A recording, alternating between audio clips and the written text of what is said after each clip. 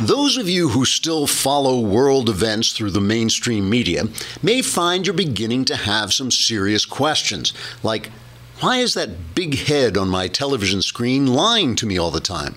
Why is everything I know about the news completely untrue? And how come I can't get a date? But perhaps the most important question that is troubling followers of mainstream news is, are the Russians good or bad? If they're bad, what's bad about them? And if they're good, why don't they speak English like normal people? The history of Russia, as told by the mainstream media, is very complex. In the old days, Russia was good because they helped us defeat the Nazis, who were bad, which was good, but then bad because then the Russians murdered millions of people and enslaved everybody, which can't be good. During the 60s, the Russians were good because America was bad, because America was fighting communism, which was good, which was bad. The fighting, was bad. Because when America was fighting communism, you could get sent to war and killed, and that was bad because you were good. Then Ronald Reagan was elected, and he was very bad because he was Republican. So when he said the Russians were bad, they must have been good.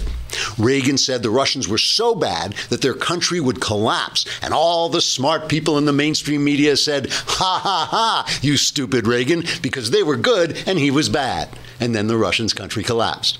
But not because of Reagan, because he was bad. Now, all the people who had said that Russia was good became college professors so they could teach young people that they were good and America was bad. Then the young people grew up and got jobs as journalists, which was very bad. George W. Bush and Mitt Romney said the Russians were bad, but they were Republicans, so they were bad and the Russians were good. Then America was good because we elected Barack Obama, who was good, and he said the Russians were good, so the Russians were good. And we sent them a great big red reset button, which wasn't bad until they pressed the button and Crimea disappeared, which probably wasn't so good. Barack Obama, who was good, said we should do business with Russia because they were good. So Donald Trump's friends did business with them, which was bad, because Trump was bad. And when he said Russia was good, Russia was bad. But not like Reagan said it was bad, because Reagan was bad, so he couldn't be good, but Russia was bad because Trump said it was good, and he was bad. The important thing to remember is Republicans are bad, so if they say Russia is good, it's bad. And Democrats are good, so if they say Russia is bad, it's bad. That's how the mainstream media tell it anyway, because they suck. Trigger warning, I'm Andrew Klavan, and this is The Andrew Klavan Show. I feel hunky-dunky, life is tickety-boo. Birds are winging, also singing hunky-dunky-doo. Ship-shape, tipsy-topsy, the world is zippity-zing. It's a wonderful day, hurrah, hooray! It makes me want to sing, oh, hurrah, hooray! Oh, hooray, hurrah! All right, the Klavanless weekend is hovering over us like that pendulum in the pit in the pendulum with the blade swinging back and forth. But before it hits, let's talk about your underwear.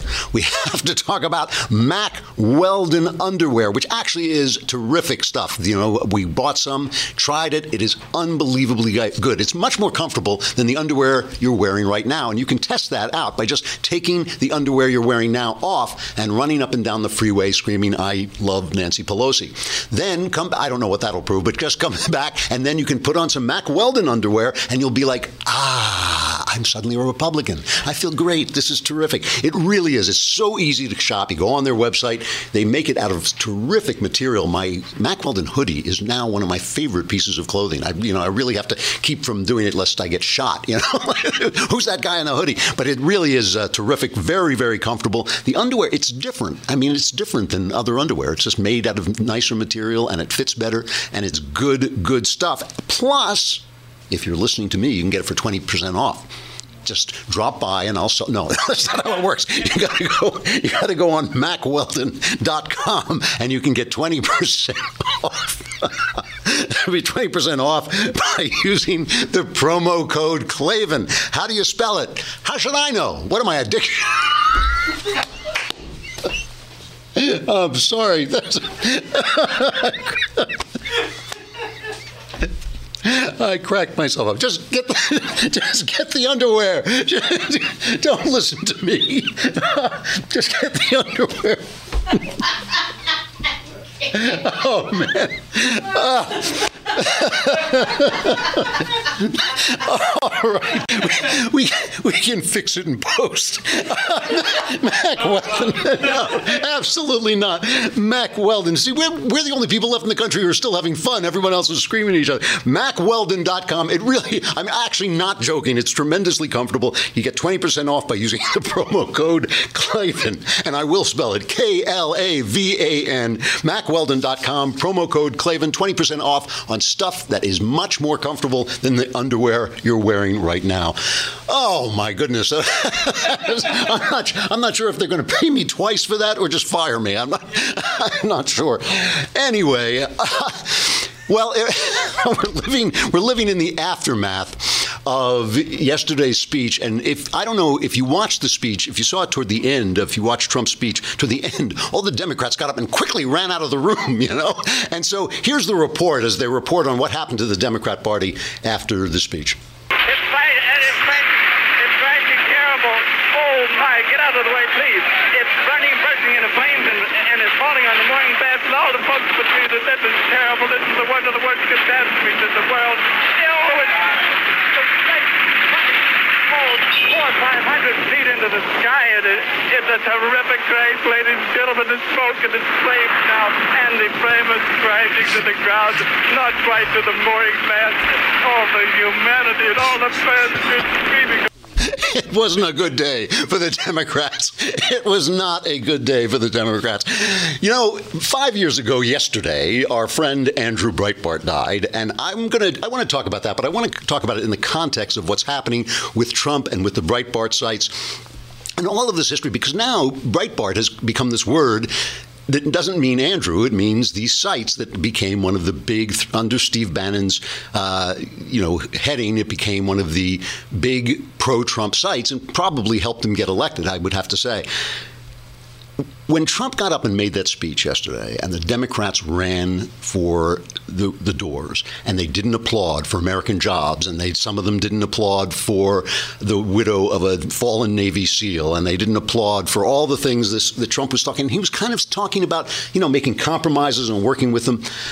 I just thought, wow, this is a disaster for the Democrat Party. I don't want to overblow it because, Trump can sometimes step on his own feet. He can blow himself up. But that was here's Dan Henninger in the Wall Street Journal talking about the state of the Democrats. That scene you saw at the moment President Trump ended his speech to a joint session of Congress was the Democrats abandoning the ship of state. Like the progressive street demonstrations endured by the country the past 4 weeks, we may assume Congress's Democratic delegation organized their post-speech bolt to the exits via the famous social media hashtag the resistance. You'd have thought that at the two-thirds point, when Mr. Trump hadn't self-destructed as expected, when instead he was looking less like Alec Baldwin and more like President Trump, that Chuck Schumer might have pulled out his smartphone to tweet the troops, walk out, maybe not a good idea. Not this crew. En masse, they went over the side just as they refused to attend hearings for cabinet nominees and voted as a bloc against virtually all of them. So they blew it. I mean, we talked about this yesterday. They didn't see this coming. It really was like a freight train ran them right over as they sat there in their old, we're the resistance. Who was it? Roseanne Barr tweeted the other day. Did you see this? She tweeted, Trump is the resistance. And I think that that's exactly right. So in the aftermath, the press is scrambling. How can we get back the narrative? This is the press's problem since it began. And Charlie Sykes, who I think was speaking for all journalists, left-wing commentator on MSNBC, listen to him describe the speech, his hopes for the future, that Trump will now self-destruct, and what he feels is happening to the press. I mean, that was a good speech. It's going to help him. He's going to get a bump. It reassured jittery Republicans. There were some genuine grace notes. But give it a minute. I mean, how many times have we had this discussion? Is he going to make a pivot? Is he going to make a turn? And I think Robert Costa's piece is very important because the point here is that nothing actually changed. There is no policy. He is the same Donald Trump as he was 24 hours previous. And he does have this ability to change his tune when he needs to be in a different audience or needs to give a different style of speech. We have seen that from time to time in the campaign trail, but this certainly was quite different from what we're used to with Donald Trump. But it was a solid speech, although I do think, with the exception of Robert Costa, there's almost a battered pundit syndrome going on out there, where he comes home and he's not abusive and he's not drunk, and so we're just so incredibly grateful. It's so incredibly good. So he's comparing the press to a battered wife. The only difference, just is that, of course, wives don't deserve to be battered. Whereas beating the crap out of these guys should be a national sport. I mean, they really have been so dishonest. And they immediately, by the way, talking about who's getting battered, here's a chart from our friends at Newsbusters showing the negative coverage, right, is the red, versus the positive coverage for Trump in his first few days, in his first month in office, right? And it's, the difference, if you can't see it, the difference is insane. I mean, the negative comments look like Trump Tower, and the positive comments look like a little hut off to the side. So 74 to 86, 74 to 88. Those are the comments. And that's leaving out partisan commentary. It's leaving out people, who actually were attacking the president or praising the president. This is just from the anchorman. All right. So, and I'm talking about this in the context, I want just to remind you, in the context of remembering Andrew Breitbart, who's been gone for 5 years. And so today, the news trying to take this back, going back to this stupid Russian story, which I believe is a complete nothing burger. I just think it is absolutely nothing. Just remember that until Crimea was annexed, Barack Obama was urging businessmen to do business with the Soviet Union, with the Russians. He was going over to Russia. Obama was accompanied by businessmen and by CEOs, and saying we need to invest in Russia. This is going to press the reset button. Blah blah blah blah. And all that money was going to establish and strengthen the regime of Vladimir Putin. I mean, this is what Obama did. Until they annexed the Crimea and he started to impose sanctions, he was helping out the Russians. Of all those businessmen, very, very few of them had anything to do with Donald Trump. I mean, Donald Trump did very, very little business with the Russians, less than a lot of people who were following Obama's lead. So when they say, Paul Manafort, he was over there representing the Ukraine, Obama wanted them to do that. He asked them to do that. So now they've got Jeff Sessions, and they are claiming, they've just gone nuts. Elizabeth Warren says he has to quit. And even Lindsey Graham, who is like a useful idiot for the Democrats at this point, he's saying, if any of this is true, he has to recuse himself from investigating the Russian ties to the Trump campaign and all this. Al Franken, during his confirmation hearings, asked Jeff Sessions confirmation hearings for Attorney General, this question, and I'm going to play the whole thing, leave it to you to have it in context. This is the question he asked, and this is Sessions' reply. CNN just published a story alleging that the intelligence community provided documents to the president-elect last week that included information that, quote, Russian operatives claimed to have compromising personal and financial information about Mr. Trump. These documents also allegedly stated, quote, there was a continuing exchange of information during the campaign between Trump surrogates and intermediaries for the Russian government.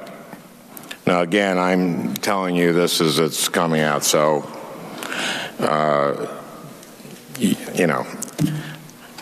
But if it's true, it's obviously extremely serious.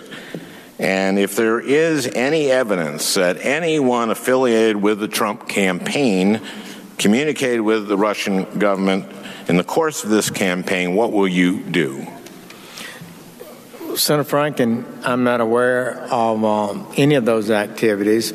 I have been called a surrogate at a time or two in that campaign, and I did not have communications with the Russians, and I'm unable to comment on it. Okay, so it turns out that during this time, he was on the Armed Services Committee, and he did meet with the Russian ambassador a couple of times. He says in connection with his duties as a senator, not as a surrogate for the Donald Trump. I mean, it's the Russian ambassador. Everybody's met with him. Everybody in Washington meets with these ambassadors, and so he met with them a couple of times. Now they're saying, oh, well, this is perjury. This is perjury. Completely forgetting, by the way, that Al Franken himself committed this act of perjury here. I'm good enough, I'm smart enough, and doggone it, people like me.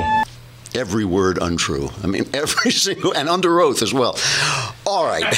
So here's what I'm going to say. You know what? I'm going to pause here before we get into the Breitbart of it all. I'm going to pause to say goodbye to folks on Facebook and YouTube. Come on over to thedailywire.com and hear the rest of the show, or subscribe and watch the rest of the show. Plus, put your questions in the mailbag and have your life changed, possibly for the better.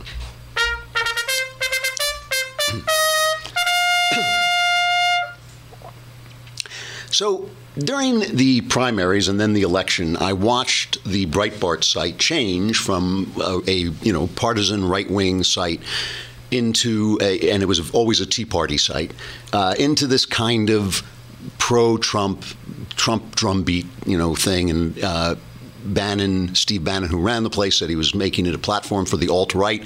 The alt-right, of course, is a phrase that now means so many different things, it's hard to know what it means. But Milo Yiannopoulos was on it, and there was associations with anti-Semitism, which Bannon is not, in my opinion, anything like an anti-Semite or anything like a fascist or anything like that at all. But apparently, it did give aid and comfort. I mean, I've complained about this with Milo, that he's given aid and comfort to people who say terrible, terrible things and given cover to them and all this stuff. And I was watching this, and, you can't talk for your dead friend. You can't say, oh, Andrew would have done this, or Andrew wouldn't have liked Trump, or whatever. I think that, my guess, and this is purely my guess, I'm just speaking for myself and my own image of Andrew in my mind, I don't think he would have liked the way Trump bullied his opponents sometimes. But I think that he would really have enjoyed this presidency. I, who had so many problems with Trump during the primaries, and who felt when he won the primary that a certain aspect of my conservatism had been defeated. Small government conservatism was defeated. Trump is not a small government conservative. He is not a guy who hears Ivanka say, oh, we need paid leave, government paid leave for women, and says, no, that's for companies to decide. That's for independent people to decide on their own. He thinks, okay, if that's what we need, then that's what we need. He's a guy who thinks in terms of government doing stuff and fixing problems and all this stuff, which I totally disagree with. I disagree with what I think are his ideas on trade, though I want to see them played out, see what exactly it is he means. But look, in politics, you win and you lose, right? And you win something. I think by not having Hillary Clinton elected, I won a reprieve for the First Amendment. I think I won a reprieve for the Second Amendment. I think she would have gutted those very important bases for American freedoms. And so I think that I'm looking for the good things that Trump has done. And I have incredibly enjoyed a lot of what Trump has done. But nothing have I enjoyed more than his attacks on the media, because I think the media are so important. This was Andrew Breitbart's message. So let's just listen to Trump for just a minute. We've played this before, but it's just a minute of sound worth listening to again. And I want you all to know that we are fighting the fake news. It's fake, phony, fake.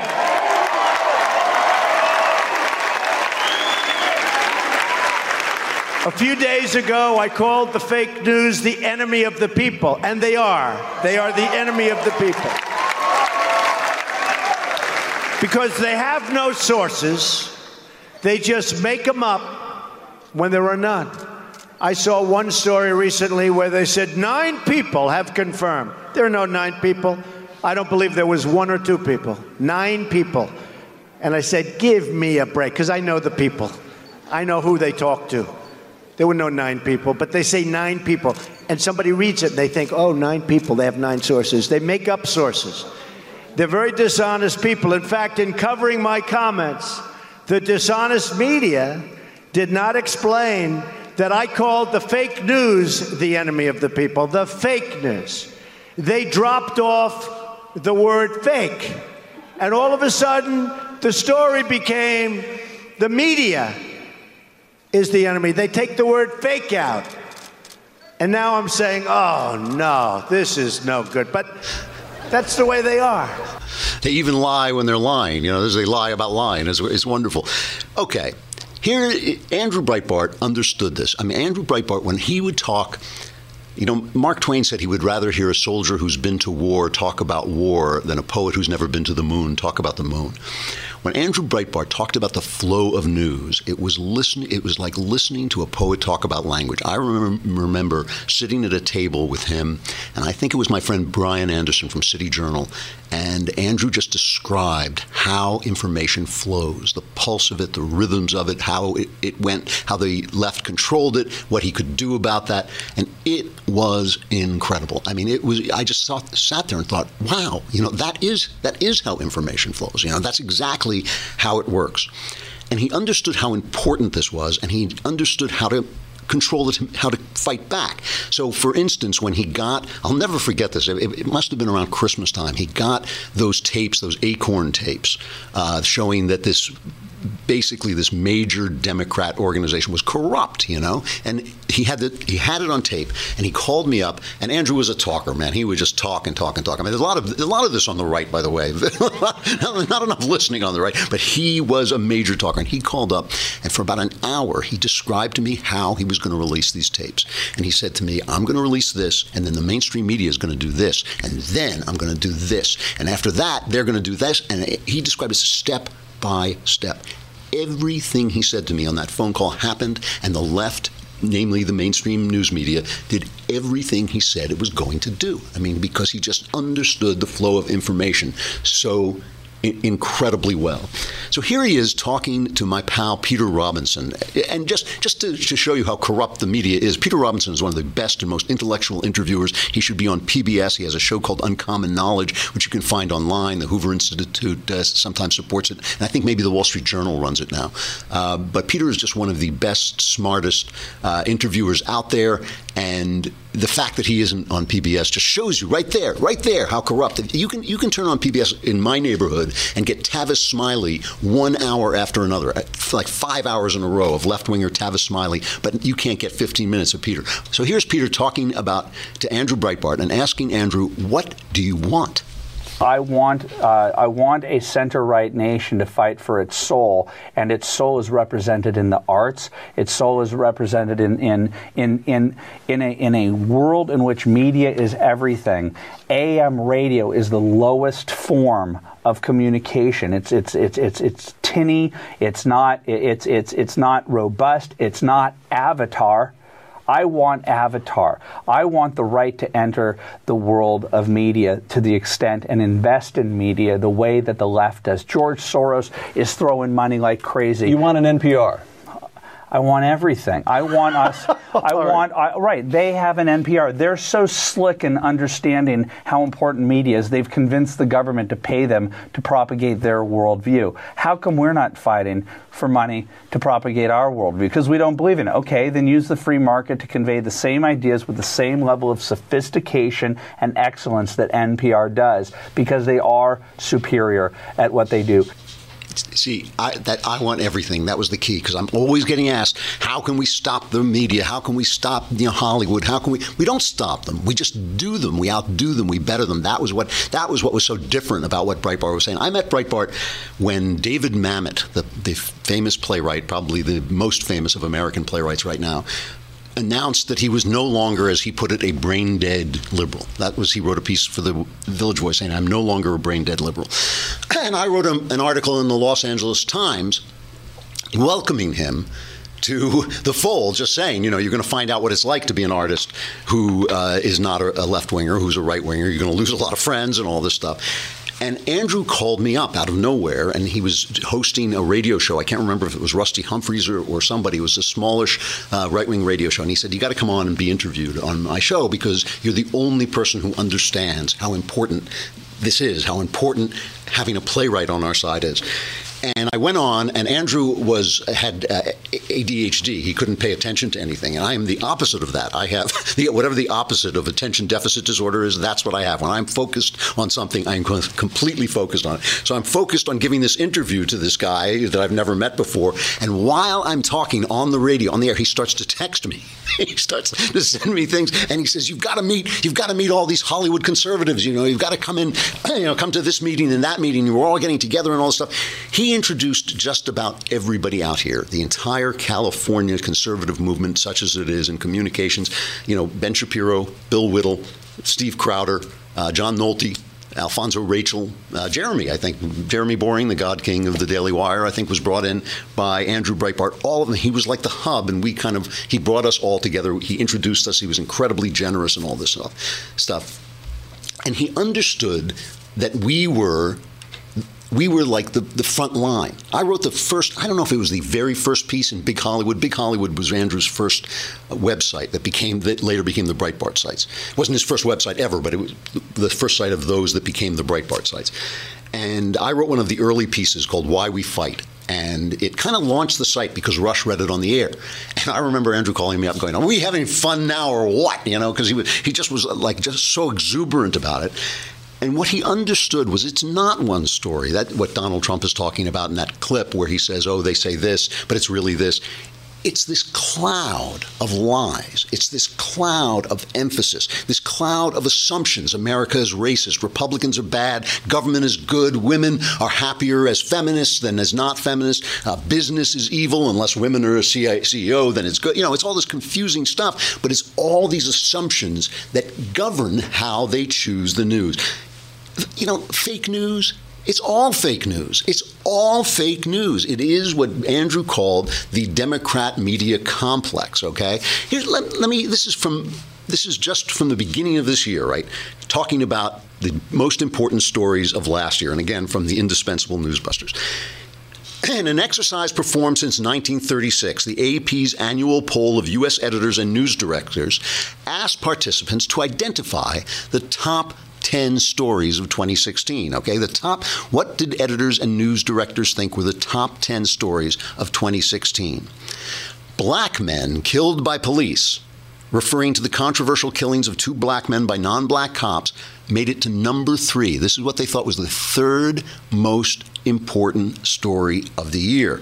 Attacks on police, which took at least 20 lives, right? 20 lives, only got to number 6. Rising crime in the U.S., including an increase exceeding 50% in homicides in Chicago, didn't make the list at all.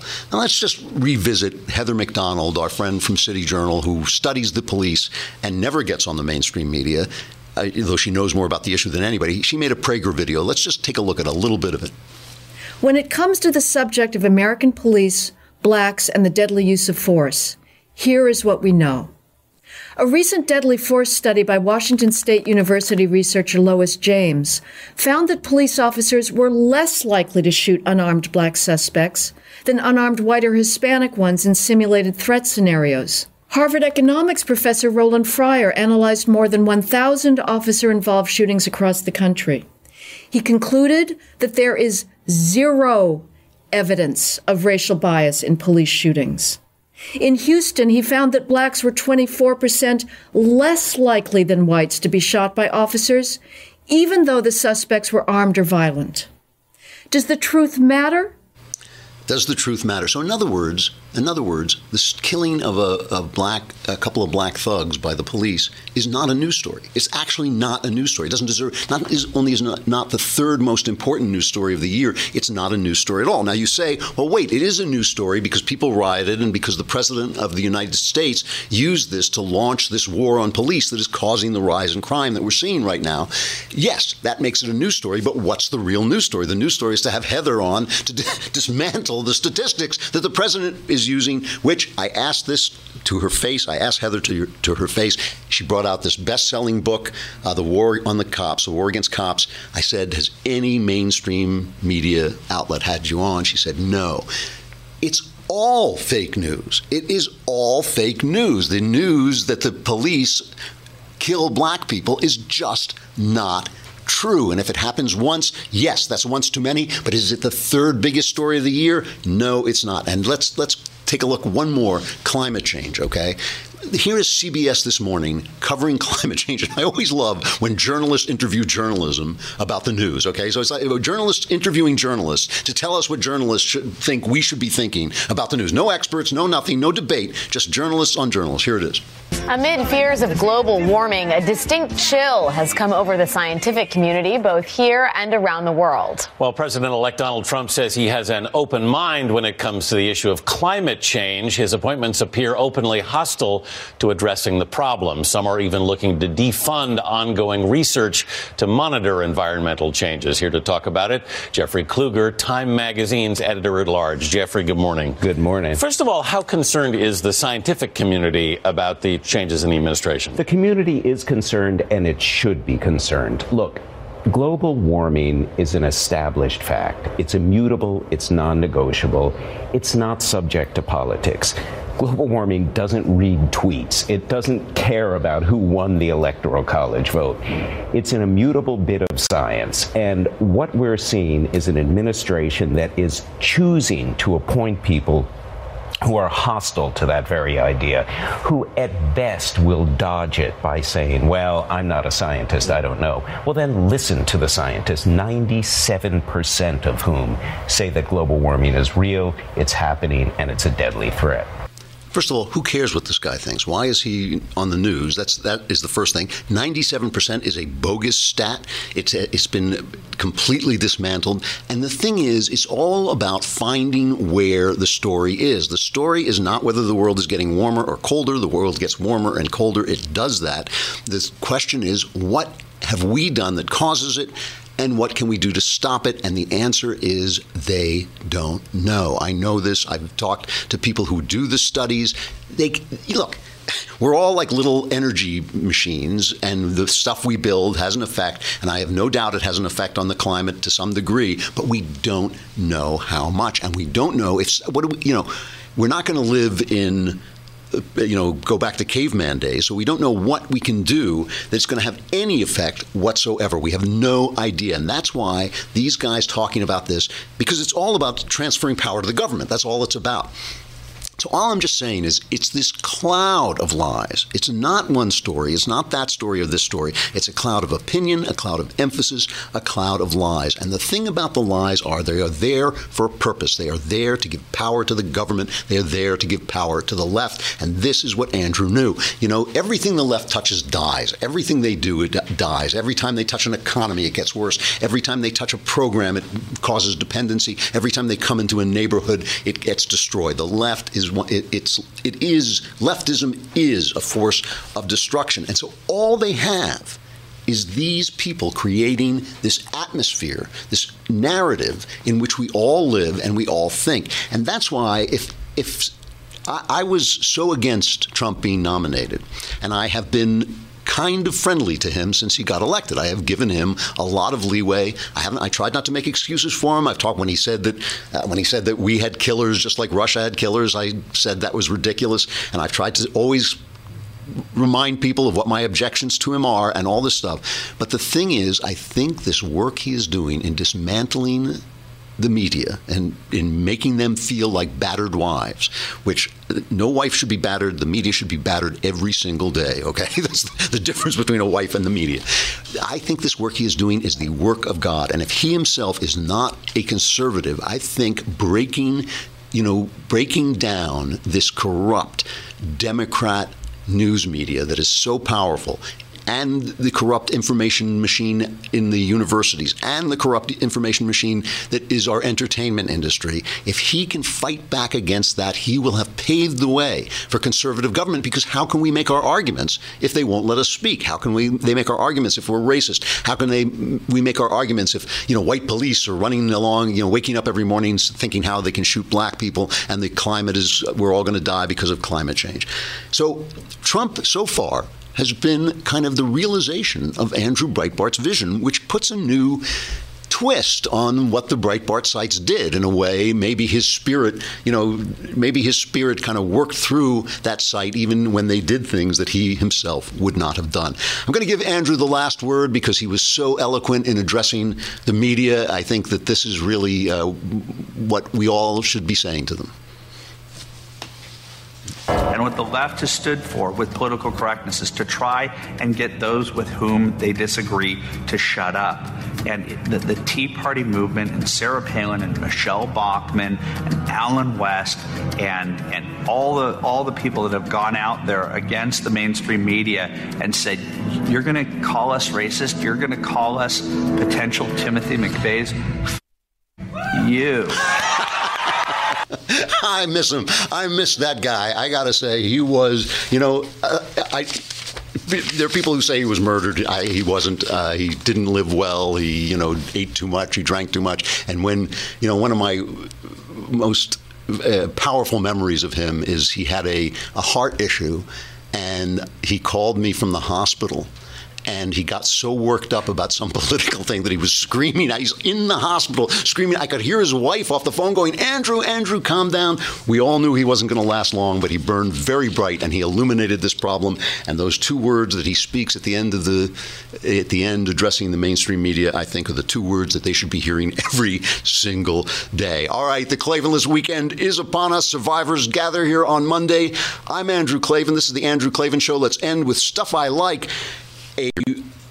A little Canadian group called Walk Off the Earth, covering an Ed Sheeran song called Shape of You. And if you can't see it, all they're using are toys, little percussion toys and a little bit of nuts that he's got in a bowl, just using different kind of percussion. They've got their kid. It's a very cheap video. They've got their kid playing on the sofa. Some guy walks in and jumps up and kicks a cymbal at the end. But it's really a fun video if you can find it. A Walk Off the Earth with Shape of You. I'll see you again on Monday.